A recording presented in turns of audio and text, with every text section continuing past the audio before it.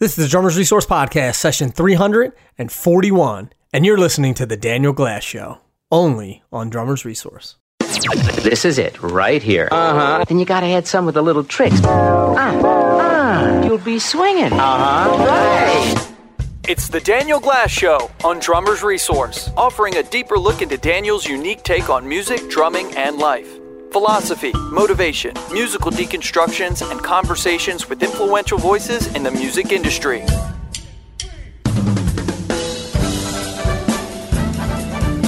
Hey everybody, it's Daniel Glass, welcoming you back to another episode of the Daniel Glass Show here on the Drummers Resource Podcasting Network.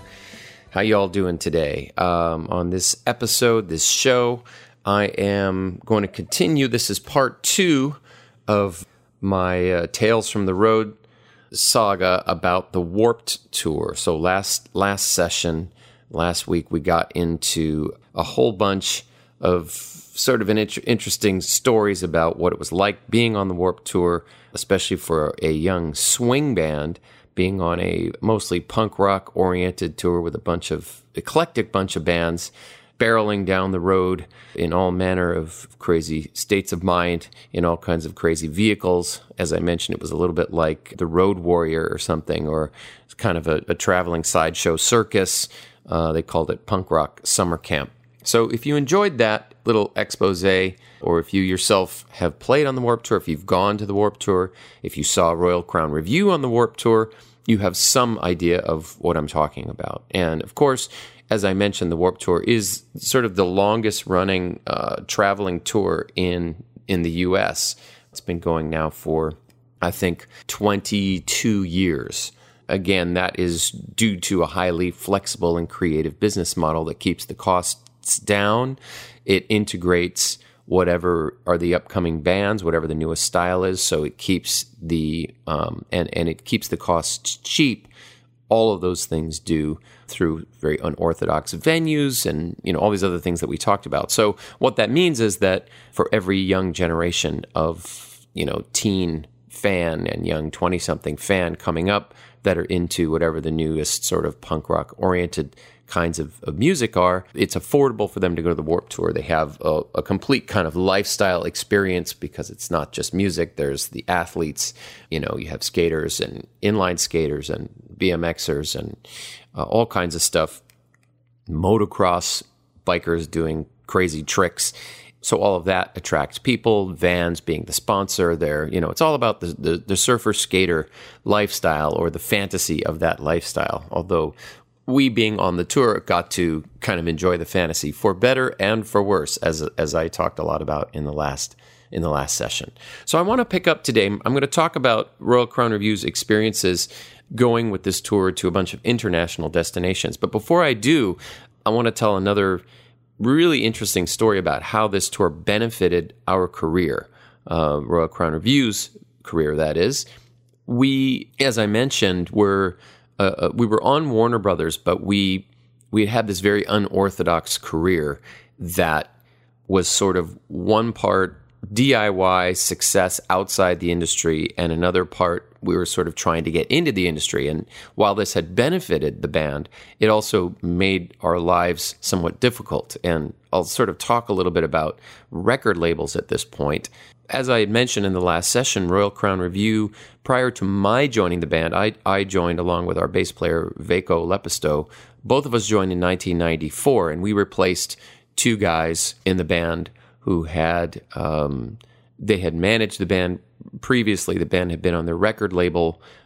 They were in a punk rock band called Youth Brigade, and they had started Royal Crown along with Eddie, our singer, and Mondo and James, our guitar player, Mondo, the tenor player. They'd sort of started it as a side project from their punk rock band. So for the first 5 years that Royal Crown Revue was in existence, they were on this label that was run by the Stern Brothers, who were in Youth Brigade. It was a punk rock label. And Royal Crown's first album was on that label. Royal Crown had had some big success right around the time I joined, 1993, 1994, with the film The Mask, the Jim Carrey movie. And that's how a lot of people know about Royal Crown Review is from our song Hey Pachuco that was featured in the film The Mask. And pretty much, people go, what band, huh? And I say, have you seen The Mask? Yeah. Oh, that swing dance scene where Cameron Diaz and Jim Carrey do their thing at the Club Coco Bongo. That band is Royal Crown Review. And then people go, Royal Crown Review. Oh, okay, I get it. So we were sort of this band that everybody had heard this song, but nobody really knew who the band was, at least on a mainstream level. So things progress. I joined the band. The other guys from the punk rock band, there's a parting of the ways. Won't go into all the details about that. But needless to say, we're now free agents. And by 1995, we got signed to Warner Brothers. So that's cool. Except that we also, our manager at the time, who also manages the Brian Setzer Orchestra, was affiliated with Interscope Records, another major label, different than Warner Brothers. And how this all ties back into the Warped Tour is that we cut this record called Barflies at the Beach, which was kind of a Royal Crown Review style send-up of the Benny Goodman classic tune, Sing, Sing, Sing. And we actually had some quite good success with this song, Barflies at the Beach. It came out on a compilation album, which was on Interscope. And it was essentially affiliated with our new manager, the one who also manages Brian Setzer, and he had his own label, which was called Surf Dog. So the studio version of Barflies at the Beach comes out, and it's on this compilation album, Music for Our Mother Oceans. Now, our manager, Dave Kaplan, his label was called Surf Dog. He's our ex-manager now, but at the time he was managing the band through sort of this pivotal period of our career. Surf Dog is he was a surfer. And so Surf Dog, this record was called Music for Our Mother Oceans, and it was a whole bunch of bands doing music essentially about the ocean as a way to sort of raise money and awareness for surfing and environmental ocean causes and that kind of stuff. So we did this tune called Barflies at the Beach, and Eddie, our singer, wrote some really great lyrics to the tune of Sing, Sing, Sing about these guys that are in a bar all day and what's going to happen when they get dragged out into the sunlight and they go down to the beach. So let's hear just a few seconds of the studio version of Barflies at the Beach so you can get a sense of, how we approach this song. And it was fun. It was a really fun kind of a concept. And Eddie's rap is really great. Very kind of New York, wise guy, tough guy kind of thing. So here's Royal Crown Review, Barflies at the Beach. All right, you bums. Listen up. Suntan oil don't go good with a three-piece suit. Makes it all oily and stupid looking.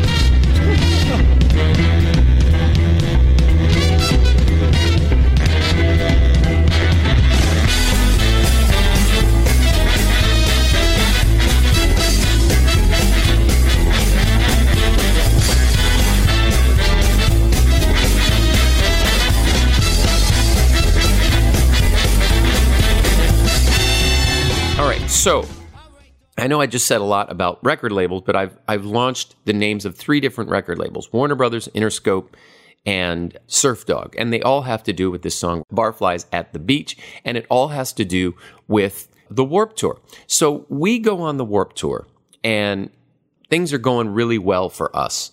We were listed as one of the headlining bands in 1997.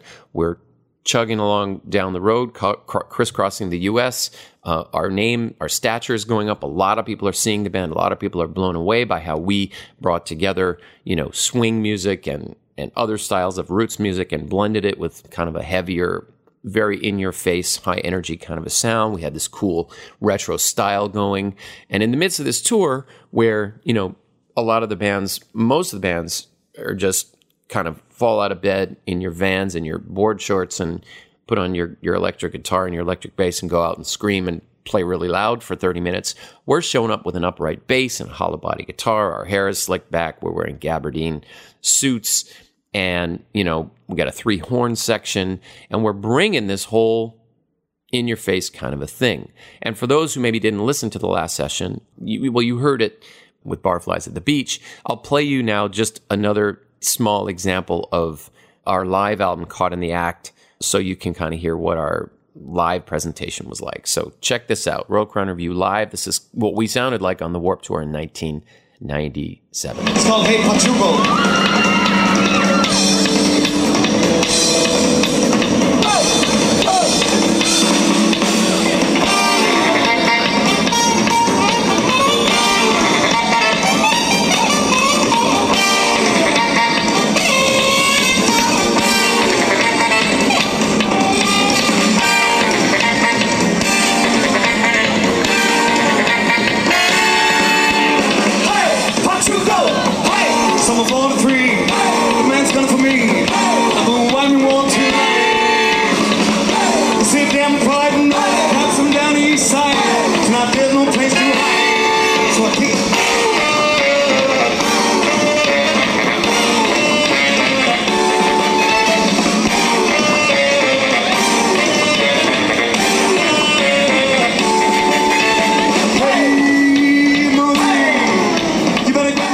Okay, so Royal Crown Review, all cylinders firing, lots of, great feedback, things are happening, we're selling a ton of merch at the shows, the buzz is buzzing. And we get a call from our manager saying, hey guys, when you get to Panama City, Florida, we're going to come down there with a crew, and we're going to shoot because we were, of course, doing Barflies at the Beach at every show. We're going to shoot Barflies at the Beach, and, with your live performance at the Warped Tour, capturing all that. And we're also going to go to the beach because Panama City was right near the beach. And we're going to have you guys cruising around on the beach, just being goofy. And we're going to capture your live performance. And we're going to make a video for Barflies at the Beach. So we're excited about that. That's cool. The day comes. We're in Panama City, Florida. It's brutally hot. We actually did the song twice in front of the audience, and just so we could, have enough footage, basically. So there's guys running around the stage filming, and amazingly, there is footage of this. Somebody posted our entire performance from Panama City, Florida. So if you want to see the whole show, including both versions of Barflies, there's a link. There will be a link to it in the show notes for this show, and you can go check it out for yourself. Amazingly, at the end of the second performance, Eddie Nichols, our singer, who is one of the great performers and singers I've ever worked with, and I've worked with a lot of people, he, in addition to being a great singer and a songwriter and a lyricist, he was also a fantastic dancer. And Eddie didn't really talk about this too much, but his mother had been, and his stepmother had been, both of them had been very involved in the world of ballet. And he had grown up in New York City and was a pretty incredible, had a lot of ballet training, which of course didn't really go too well with his tough guy persona that he would eventually, foster. But he would do these amazing acrobatic moves on stage, Eddie. He would drop into the splits all the time. And on this particular final performance of Barflies at the Beach, he does a double spin, dropping into the splits, and pops right back up again. And it was like the perfect move for the cameras, right? So we have a great time. We filmed this video, and I'll actually put up the video as well in the show notes so you can see how, the video for the studio version and how all the footage was cut together. So this video then, as we're traveling along, begins to take on a life of its own. It gets edited, put together, and it goes to MTV, of course, was still showing music videos and making its bread and butter from showing music videos back in 1997. And one of the things that they decided to do, MTV, they created a show that was called 12 Angry Viewers. I don't know if anybody out there remembers that show. It wasn't around for very long, but it was a great idea. The idea was you would assemble 12 average MTV viewers and bring them together for 1 week. And what they would do is, I think it was a half-hour show. Each night, Monday, Tuesday, Wednesday, Thursday, the first 4 nights of the week, they would watch 3 videos, these 12 angry viewers, in front of, I think it was in front of a live audience. And, they were in the MTV studios. and they would discuss the videos, and they would rate the videos, and they would choose a winner for each night. And on Friday, the final, night of the week, they would, from the previous 4 winners, choose the winner for the week. And all of these were young bands, up-and-coming bands, and the winner of the week would then the following week get heavy airplay on MTV. Well, guess whose video won the entire week of 12 Angry Viewers? Little upstart Royal Crown Review, our video from Panama City, Florida, and, Barflies at the Beach. So for a week, we got very heavy airplay on MTV. And again, this was a beautiful beginning. And it was, this was right when the retro swing thing was still considered to be very cool. So MTV was running the instrumental parts of Barflies at the Beach, the sort of the sing, sing, sing motif. That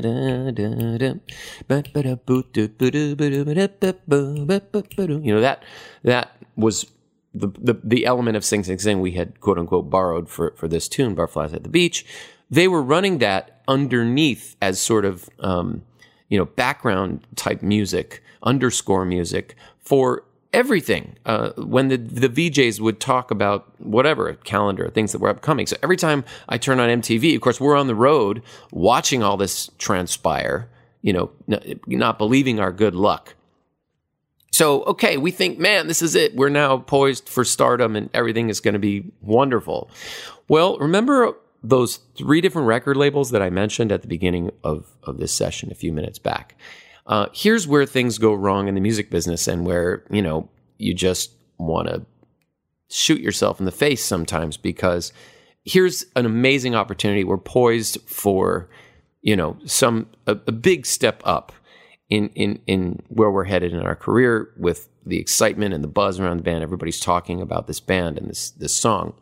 And what ends up happening is that, we were on the Warner Brothers record label, but the song Barflies at the Beach was not on our Warner Brothers album, because our Warner Brothers album, Mugsy's Move, had come out earlier the previous year in 1996, and it wasn't until later in 96 that we actually recorded the studio version of Barflies at the Beach. So the studio version of Barflies at the Beach was on the Interscope compilation Music for Our Mother Oceans. The live version of Barflies at the Beach, which was also recorded in 1996, was on our live album Caught in the Act, which was on Surf Dog Records. So what that meant is that we had a quote-unquote a hit on MTV, a hit video, and neither our record label, Warner Brothers, nor Surf Dog, Surf Dog was a small label, but Interscope, which was another behemoth label, neither Warner Brothers nor Interscope was willing to promote, to really actively get behind the song, which is what has to happen when something breaks out on MTV. You got to have money put behind it to then push the band to the next level. And so, it withered on the vine and died after a few weeks. And in essence, I won't go into this part of the story, but one of my great regrets or sadnesses in being a part of Royal Crown Review is that we ended up, really being the first band of sort of the retro swing movement, the pioneers, the ones that a lot of the other bands that came up after us copied our, blueprint that we laid down for the style of music, the type of song that would be covered, the different, the aesthetic look, all of that.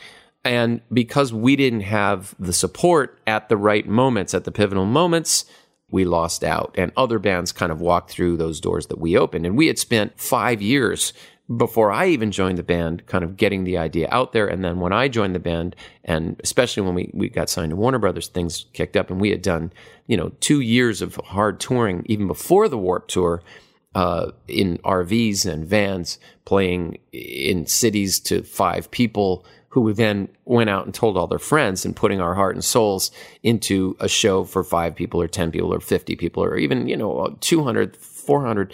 We weren't, for the amount of work we were doing, it was the rewards were minimal. So, that is life in the music business. But the Warped Tour always holds a special place in my heart, and we really were able to document it with this video and this song, "Barflies at the Beach." And so, I will say to Warner Brothers' credit that in all further pressings of our album Mugsy's Move, they did add "Barflies to the Beach" to that album. So if you find that album or you seek that album, some copies will have "Barflies at the Beach, some copies won't. But of course, it was a day late and a dollar short by the time they got around to doing that, and they just didn't get it. We were too far ahead of the curve, and by the time they said, "Oh, this swing thing's happening," we were also ran in our own game. But that is for another session. I'm talking about the Warped Tour today. So one of the benefits, as I mentioned in the last session, or I don't know, I guess you could say it was a benefit. It certainly did end up being a benefit for us. But the Warped Tour was in this experimental phase, and they were trying all kinds of things, and we were the beneficiaries of that. And one of the things that they tried was they said, well, why don't we take this crazy road show, over to Europe and see how that does. And so this would have been later in the summer of 1997. Essentially, we had done the U.S. tour, which was sort of July into August. And later that same month, August of 1997, we headed over to Europe and did basically the Warped Tour brought, we played a lot of the big European festivals. So there was one called Pukkelpop. There was the Reading Festival in England. I think Pukkelpop was in the Benelux region, Belgium, Netherlands, Luxembourg. That part of Europe. There was the Lowlands Festival, and then we did play a variety of other kinds of venues in France and Italy.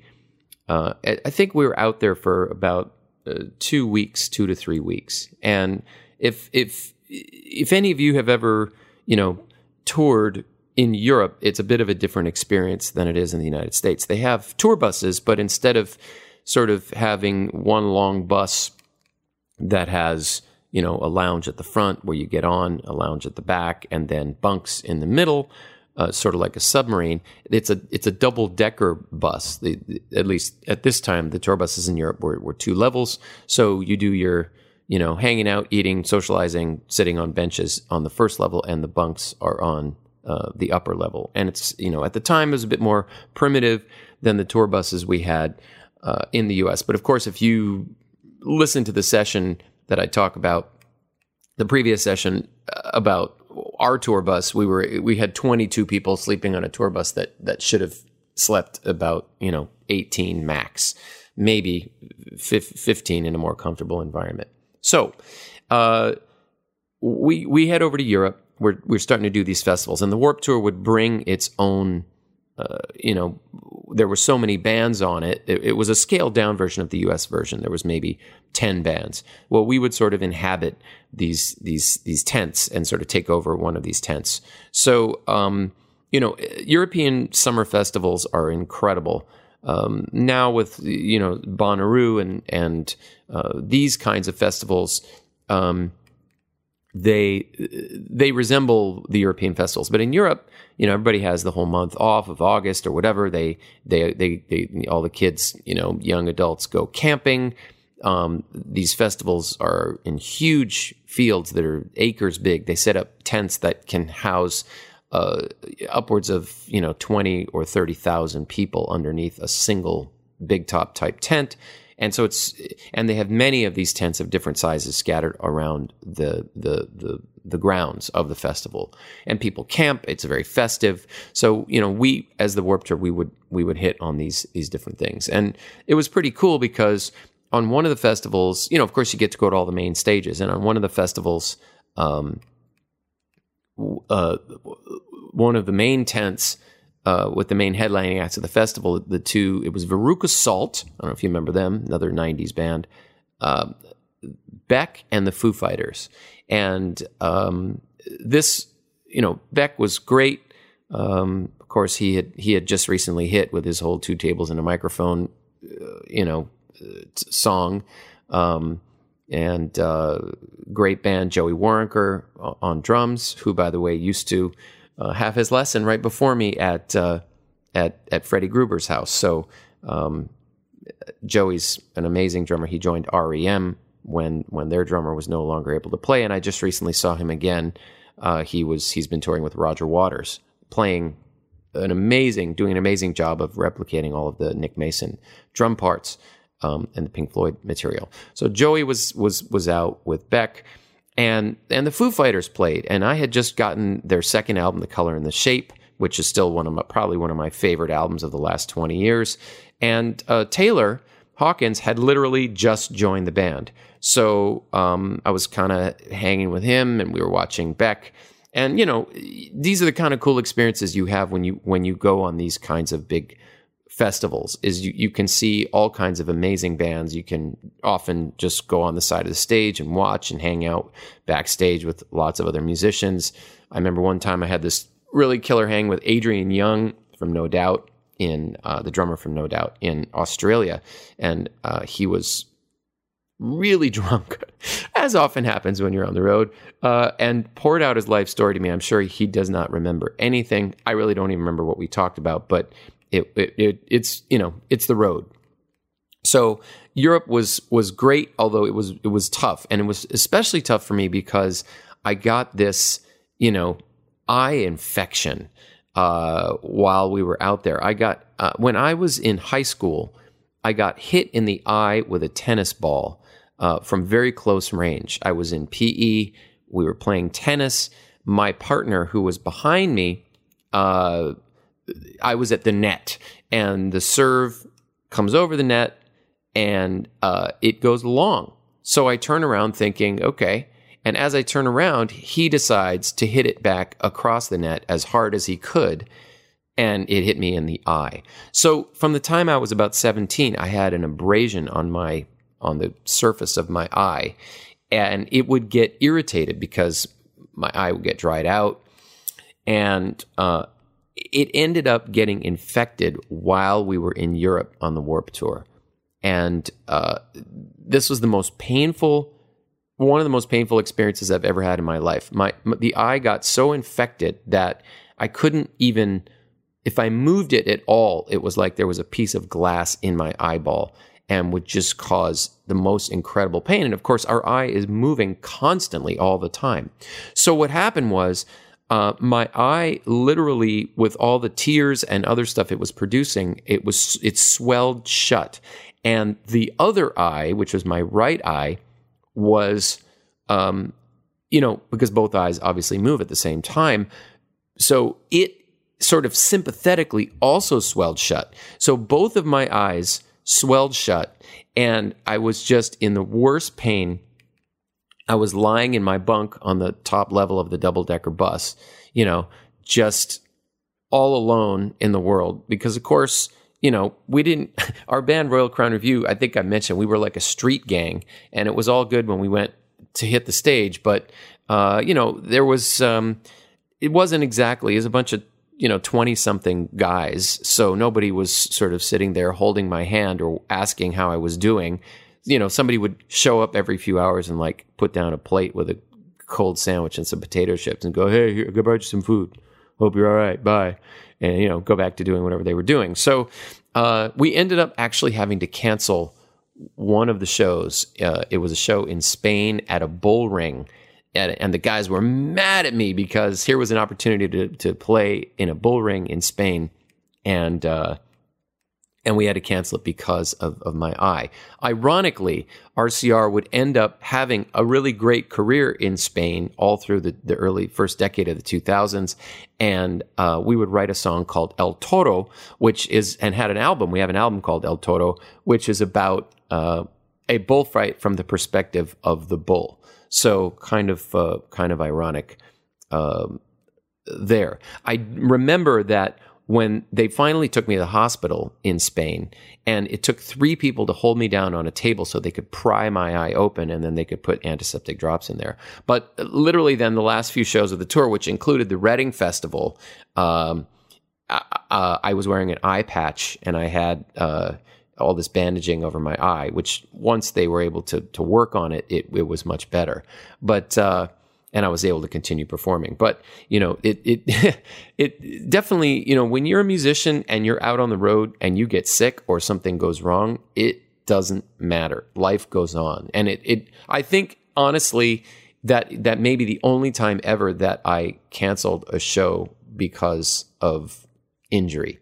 I even in one of my earlier sessions, I talk about winging it. I had surgery on my ankle in 2013, and I just didn't cancel anything. I ended up playing with my right ankle on a slave pedal and just made it work that way as well. So, in any case, the Warped Tour Europe, very interesting time period for us.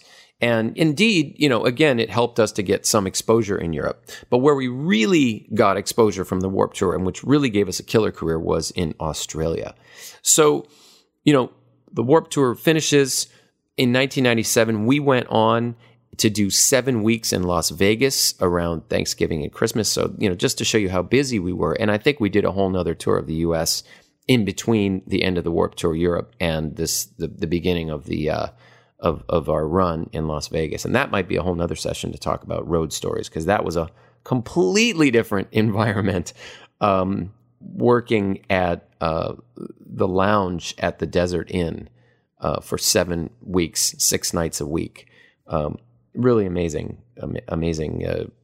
perspective on the world. Totally different. One last thing I want to see about Europe was the Reading Festival, because the Reading Festival is one of the great European music festivals, one of the legendary ones. It goes back probably to the 1960s, or at least to the 70s. And that was a real treat, because after, being in these hot, dusty environments, these crappy conditions, no, place to change, no hotel rooms, we get to the Reading Festival. And in the Reading Festival, Warped Tour had its own little tent. The Reading Festival is a 3-day festival. We had our own little tent for the day. That was the day my eye patch came off, I think. And, it was, people were welcoming me back, because people on the tour who I had known now for the last 4 months or whatever, intimately every day traveling, were like, man, what happened? And, oh, you got the eye patch, and the whole 9 yards. But what I remember about the Reading Festival, in addition to there being, you could go to all the main stages, there were some really great bands on the bill. The catering was unbelievable. And, generally catering on these kind of tours, as I mentioned, I talked about it last time. Certainly the Warped Tour on its own had very funky catering. But at the Reading Festival, they had china and silverware and incredibly delicious food and beautiful white leather couches in the catering area. And here, we're sort of these dazed, road-weary, filthy ragamuffins that have been hauling ass all over the place and really living on crappy sandwiches and whatever else. And that that really stands out in my mind, was the food. So fast forward, it's January of 1998. And we get called by the Warped Tour people again. Hey, we're taking the tour to the Far East and Australia. You guys want to be on it? And as I mentioned in the last session, we brought a certain kind of cachet to the Warped Tour. We brought the eclectic factor to the whole festival. So they wanted to have us there to show off when they took the tour to these different countries and these different regions of the world, to show, hey, the Warped Tour has got, is this really cool eclectic thing with all this style and class, so to speak. So we leave home again and we head for New Zealand and Australia. Now, as you remember, in New Zealand and Australia, January is the height of summer. So, it's the height of summer. And there was some amazing additions to the Warped Tour lineup for this tour. The Vandals were there again, and Social Distortion wasn't there. The Vandals, I think Blink was on it, Boss Tones, and Pennywise, of course. But there were some really great bands. 311 was on the tour, and I had heard about them. They were really hot in the U.S., so I got to see them every day for the month that we were traveling. Some great Australian bands, of course, were added to the list, including The Living End, who are probably one of the biggest success stories to come out of Australia rock in the last 20 years or so. And they were sort of ostensibly a rockabilly trio, but sort of turned themselves into a huge pop band, a band called Body Jar. And there was also this band called Die Totenhosen, and they were a German band. And I can't remember I think they were on the Australia tour. They were pretty crazy and totally unknown outside of Germany. They were one of those bands that's huge in Germany and not necessarily in many other places around the world, or maybe big in other parts of Europe. Die Totenhosen, which means the dead pants, which again would be a really dumb name in English, but I guess it's really cool in German. So we go to Australia. We show up. The first place is actually New Zealand. We did a gig in New Zealand, and we get put up. Of course, once again, nobody tells us what's going to be happening on this tour. But you're going to Australia, you're going to New Zealand, you're going to Japan, you're going to Hawaii. These were the stops. So we're all excited. We get there. First stop is New Zealand, and we get sent to a campground. And there are these cabins, with bunk beds inside. This is where you guys are staying tonight. Once we get to Australia, it'll be totally different. Okay, cool. So it's the height of summer. The first day, I get totally sunburned because, there's, at least at the time, there were big holes in the ozone layer down there. I get insanely sunburned. So I begin the tour in a very bad way. The show goes cool. We head over to Australia, and we get on these big coaches, these touring coaches. Now, these are not tour buses. These are like regular buses, and that's how we're going to travel in Australia. So we get on the buses at the airport, and we drive to the first venue. And the first venue is a field. No surprise. We've been through this before. But now this is literally a field next to the ocean. And they say, okay, everybody, underneath bus number 1 are your tents. You're going to be setting those up right here. This is the area. And under bus number 2 are your foam mattresses. Have at it. And we're like, what? What are you talking about? So it turns out that the entire Australia Warped Tour, we camped in tents. I mean, I didn't think it could get any more low budge than the U.S., but it did. And so we had to set up our tents. And again, for the punk rock dudes who where wardrobe is not really an issue, that's fine. But imagine waking up in a tent. It's already broiling hot by 10 o'clock in the morning or whatever. And we've got a RCR that has to figure out how to get our hair together and all that kind of stuff. So anyway, we made it work, and it was a great experience. One thing I do want to mention, a great Australia story, which I'm also going to post a video of something very similar, relates to Pennywise and their guitar player Fletcher. And if anybody here is a fan of that band, remember, I mentioned them in the last session, and we talked about how they were a little bit terrifying. Well, the terrifying part of Pennywise was this guitar player named Fletcher. I don't know how you pronounce his last name, Droog, which reminds me of the Droogs from the movie Clockwork Orange, which Alex, played by Malcolm McDowell, he's the leader of this gang, and he referred to his friends as his droogs. That was his mates or whatever. And if you remember Dim from that gang of droogs, that's a little bit what Fletcher was like. Hopefully he's not listening to this. It's going to come hunt me down. But he was a very cool guy, but he was extremely intimidating. He was a big guy, big beard, kind of long hair, kind of has a mountain man look to him. And when you put a guitar in his hand, it was loud and it was very heavy. And he was an intense guy, and he was a very intimidating guy, and he used to like to mess with people.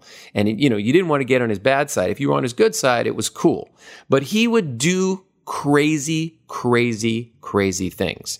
One of the crazy things that he had done a few years earlier, of course, probably a lot of you remember the show Loveline. That was a radio show that started out in Los Angeles. It was on the station K-Rock, and then it became a nationally syndicated program. Dr. Drew, of course, was the expert on sex and relationships and all that kind of stuff.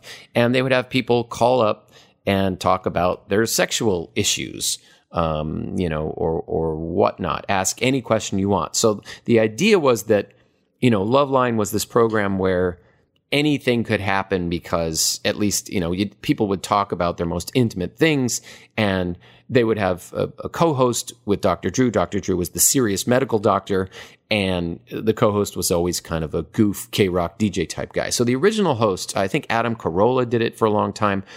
Previously, the original host on Loveline was a guy named Ricky Rachtman, who was kind of a fixture on the LA scene. He used to do Headbangers Ball on MTV. He was kind of known for being a metal guy. But he was around when Royal Crown was coming up. He was doing Loveline in the 90s. And there's a famous incident when Pennywise, so they would have guests on Loveline who would also contribute, their own thoughts to the callers and their sex problems and whatever. And it was often very funny and ridiculous. So one night, and this is a few years before the Warped Tour, but this was the stuff of legend about Fletcher Droog. So Pennywise is on Loveline, and Fletcher has been drinking heavily because he did do that a lot as well, and that often exacerbated his behaviors. They're in the studio, and all of a sudden Fletcher starts to get sick because he's done so much drinking. Now, this is all live on the air. So rather than just running out of the studio and finding a bathroom or a trash can, Fletcher decides that he is going to throw up on whoever happens to be there. And he literally barricades the door. He's a big guy. And he starts puking on people in the middle of Loveline out of nowhere. And, I remember talking to Ricky Rachtman about this because Ricky Rachtman hosted some shows in 1995, 1996 in LA that Royal Crown Review were on. And, he said Fletcher had him like pinned up against the wall and just puked all over him. Okay, bye. Yes, Loveline is over. It's not our fault. We have a big, ugly man in our guitar band. Get out of here. And, you're playing a song or something? Keep away from me. Get the hell out. Fletcher. Can I are we on the air? Please. So I'm going to post Fletcher throwing up on Ricky Rachtman.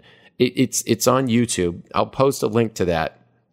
It's a couple of minutes, and it's disgusting, but it's pretty funny. So Fletcher would do these kind of stunts, and he was always getting into trouble. And I remember that Pennywise had a road manager named Stuart who was always there because, we traveled with Pennywise. They were on every Warped Tour that we ever did. And we would go out, sometimes if you were in a city, you'd go get in a cab and go somewhere to a club or whatever. And Fletcher was always getting into trouble. And at the end, Stuart, the road manager, would be there with a handful of bills in whatever currency we were in, reeling off the bills and paying off somebody, giving somebody money to make up for Fletcher's damage. So in any case, flash to the end of the Australian part of the Warped Tour, and we are all in a place called the Hi-Fi Bar, celebrating the end of the tour. The tour wrapped up in outside Melbourne, or Melbourne, as you should say if you're from Australia, and even if you're not from Australia, that's the correct pronunciation. Melbourne. Just think of B-I-N, M-E-L-B-I-N. That's how you should say it. Trust me, ask any Australian. They do not like when we go Melbourne or Melbourne. So we're all in Melbourne, and the tour concludes in Australia. We're about to head to Japan and then Hawaii.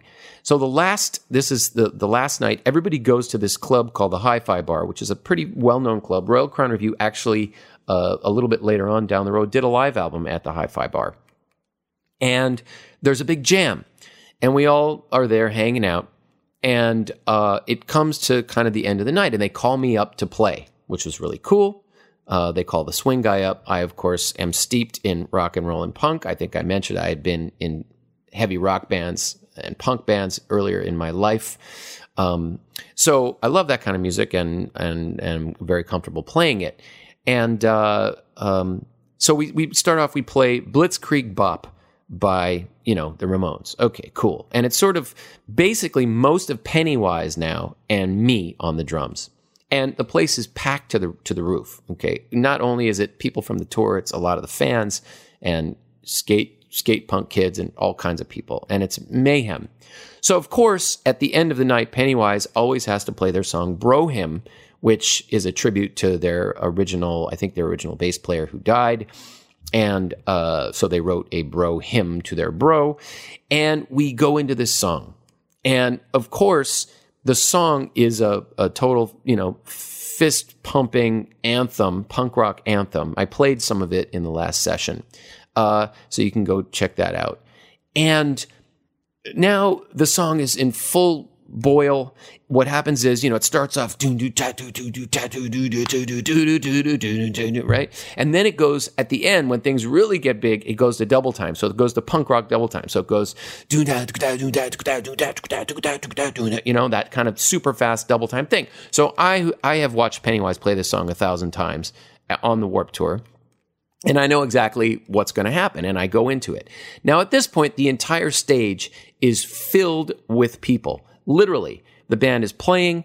There's people running around. People are crowd surfing on stage. So not only in the audience. And I look up and Josh Freese surfs by me, and I'm playing. And it's like, man, I'm on stage with Pennywise, and this is totally awesome. And this is such a great moment. So we get to the end of the song, and of course it's whoa, whoa, whoa, whoa, go into the big final chord, which of course is going to last for 2 minutes. And we're in this huge final chord, and all of a sudden I look up, and Fletcher, and by the way, all of the gear at this jam was provided by one of the local Australian bands that had been on the tour. So this is not Pennywise's gear. This is not the Warped Tour's gear. This belongs to these young kids. I look up in the midst of all this pandemonium, and I see a 10-foot wave cascading down towards me. Fletcher with the guitar coming down to smash it onto the drum set. And I was just like, I think I'm going to die right now. The guy was already about 6'4", 6'5", and he's just at full bore wailing this guitar over his head, smashes it down onto the drums about 4 or 5 times. Guitar flies around, drums fly around. It's total chaos. Somehow I survived the ordeal. And all I remember is about a half hour later, everyone's left the club. There's Stuart rolling off bill after bill, basically paying this band for having destroyed all their gear. But that certainly is a highlight. And I found a video of Fletcher doing pretty much exactly the same thing in 2006. And so I will post that in the show notes so you can watch Fletcher do his thing, smash the guitar. And I thought when I watched the video, oh, this is it. This is the night. Somebody had the video camera rolling. It wasn't the night I was there, but it's almost exactly a replay of that. So we move on from Australia, and we head to Japan. Japan, I think I'd already been there a couple of times with Royal Crown Review. It was just a tight couple days. I think we had 2 shows. I don't really remember anything all of that memorable from the show, except that I got some horrible food poisoning from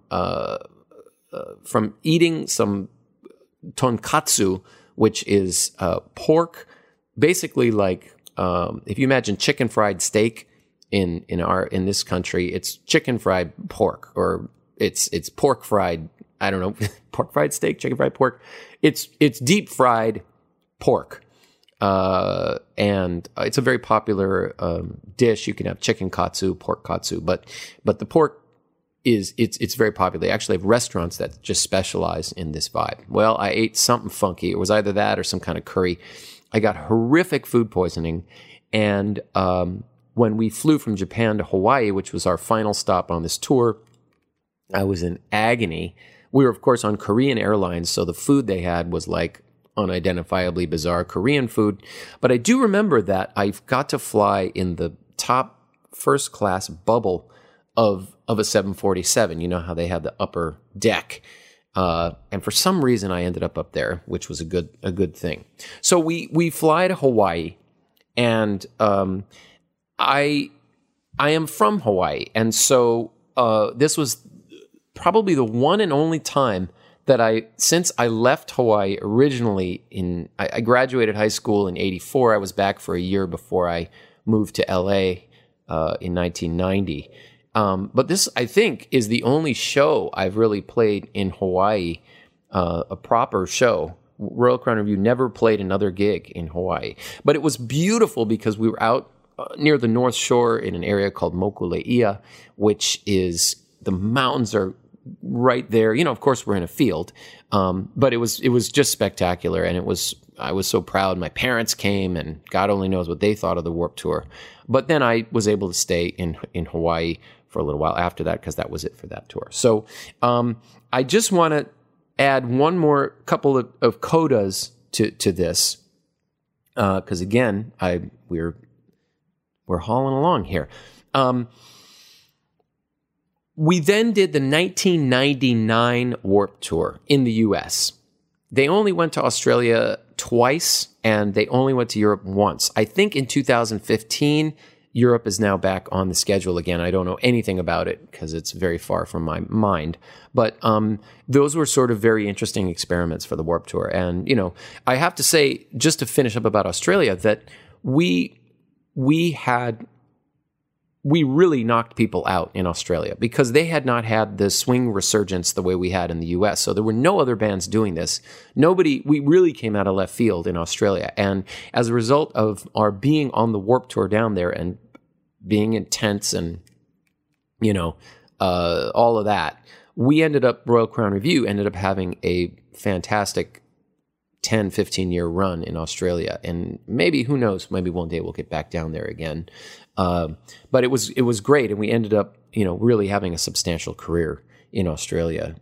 We toured a lot down there. I think I've been down there 15 times now, and I love that country. It's a great place and a lot of great friends down there. So the 1999 Warped Tour. So 1998, rest of it goes by. We get the call again. Hey, do you guys want to do some of the Warped Tour in 99? And we didn't do the whole tour. I think out of a maybe 5 or 6 week tour, we maybe did half of it, about 3 weeks. I can say that the touring conditions were much better because by that point we were successful enough that we had our own tour bus, so we didn't have to share a tour bus with anybody. And we often had day rooms at that point, sometimes actually had hotels. And the food, they'd really gotten that together. So the catering was great. It was like a whole tent for the catering now instead of just one crappy roach coach. And the food was excellent. But that said, the musical aspect of it was different. It was just a very different vibe. What was different about it, primarily, first of all, the music was very, very different. A lot of the third wave ska was now sort of past its prime. So there were much more kind of rap oriented bands, and believe it or not, Ice-T was on the Warped Tour. The legendary rapper Ice-T. Eminem was on the Warped Tour, and he was just starting to really become the superstar that he then became in the early 2000s. A band called Suicidal Tendencies, they were sort of I think they were the Pennywise of that tour. They were the kind of the legendary punk rock, a hardcore California style band. And a band called Seven Dust was on the tour, much heavier now, heavy kind of sounding rock. And there were a lot more of those really very heavy bands. I think there's a lot more of that on the Warped Tour for the last sort of 10, 15 years or so. And interestingly, there was this band that no one had ever heard of called the Black Eyed Peas. I swear to God. They did not yet have Fergie, the female singer, with them. It was Will.i.am and a couple other guys. It was 3 main guys. And they had their own tour bus that was like had been wrapped with their band photo and their album cover. So their whole tour bus was one giant advertisement for that band. And again, this is one of those moments where it's like, who the hell are these guys and what are they doing on this tour? Because as you know, the Black Eyed Peas sound is very different. They were doing a lot more sort of rap-oriented stuff at that time.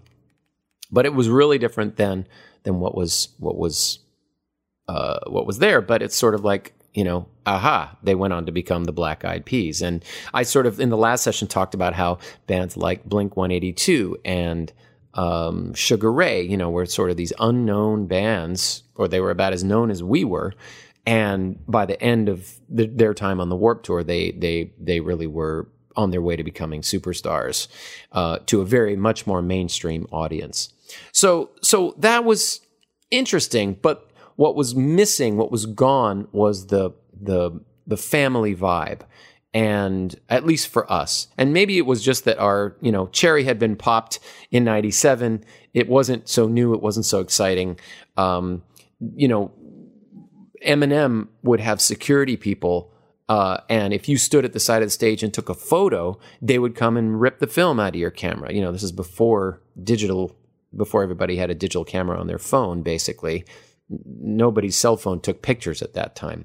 So, it was no longer let's all get to know each other. The Black Eyed Peas, Ice-T, Eminem, they all traveled separately. They all had hotel rooms. They didn't intermingle with any of the other musicians on the tour.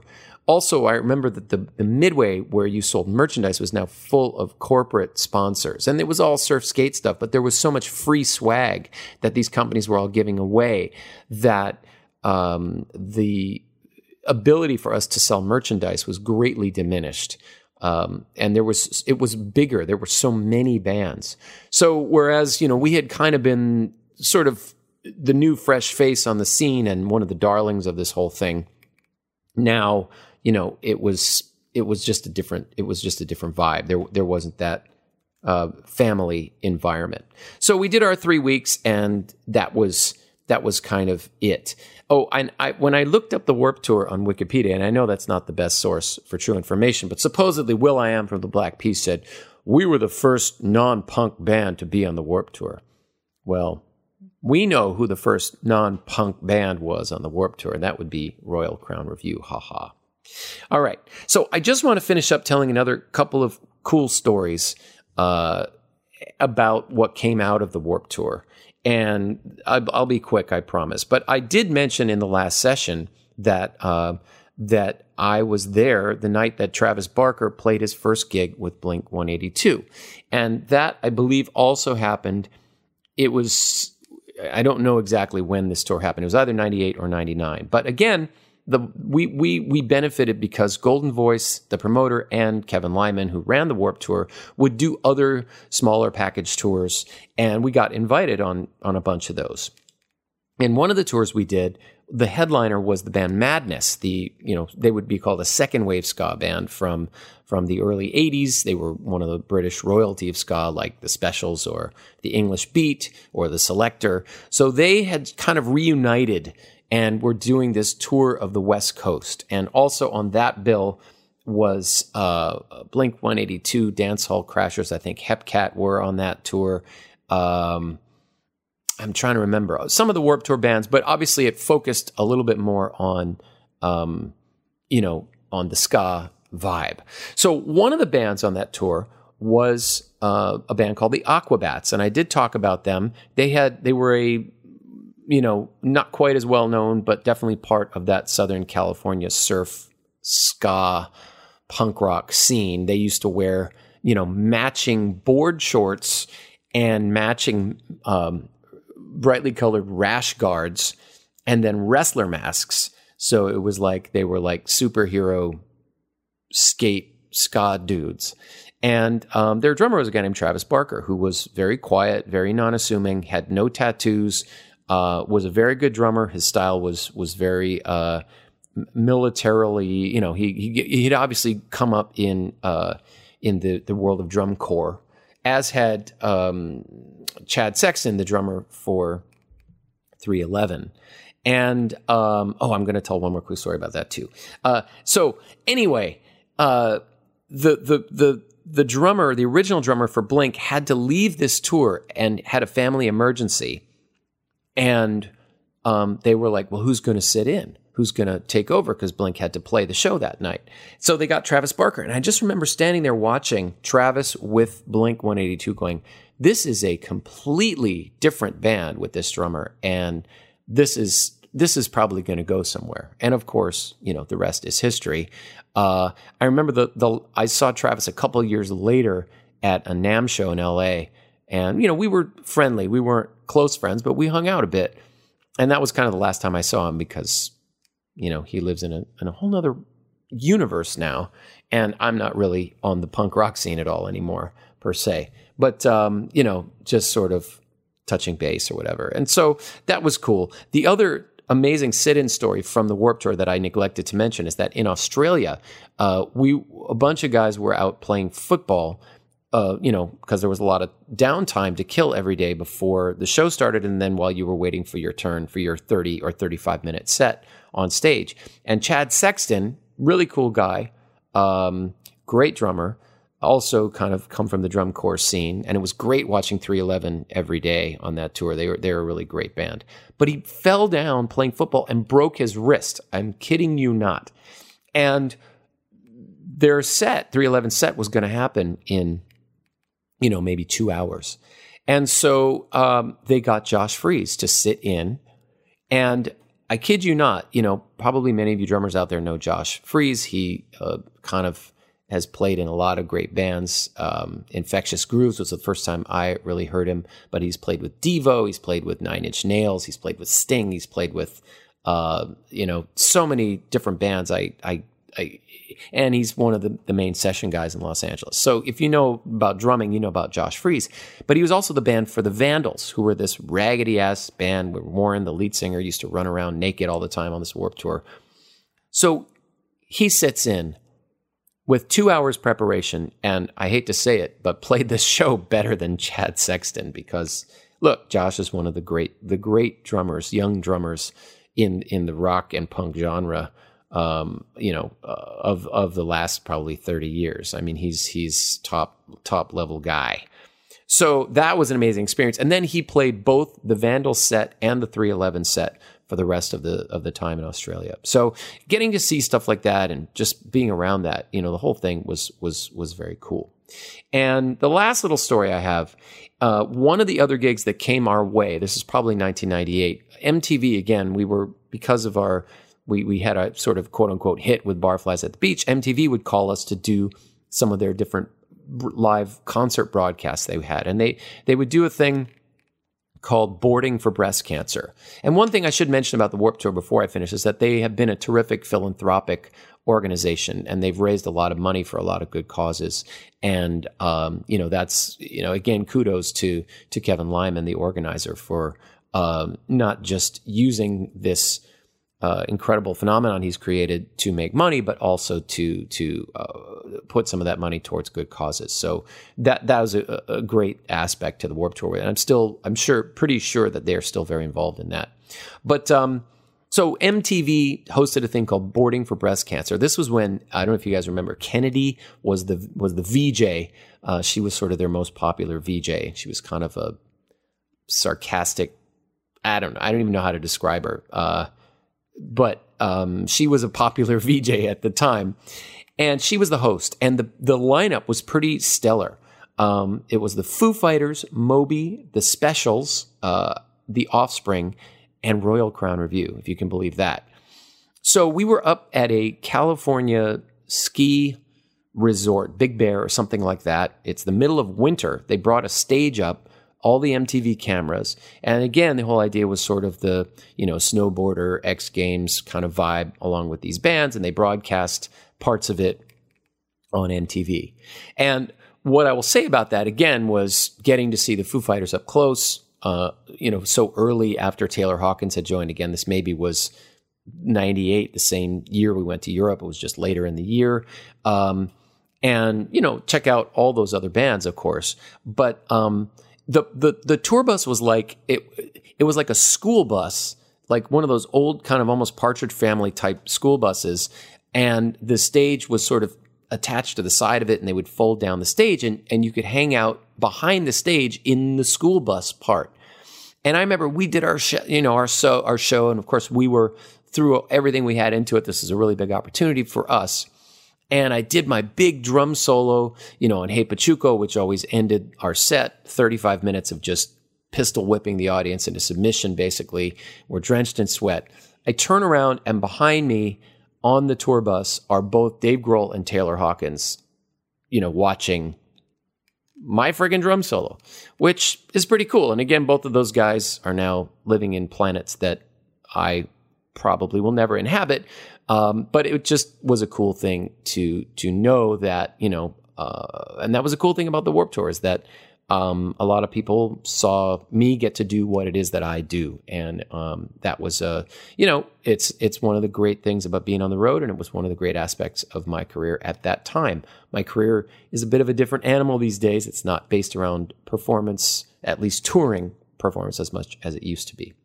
But that is going to do it for my Warped Tour extravaganza. I hope you've stuck with me for the whole double session expose of this period of being on the road and what that experience was like and what the music world was like. I hope you've enjoyed it.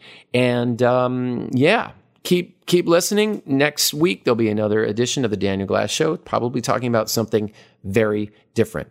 So if you have any comments, if you yourself have been on the Warped Tour, or you went to the Warped Tour, or you saw any of these bands, please feel free to contact me on my website, or go to the Daniel Glass Drummer Author Educator page, hit me up there, and keep listening, and have a great one. We'll see you next time around. Peace.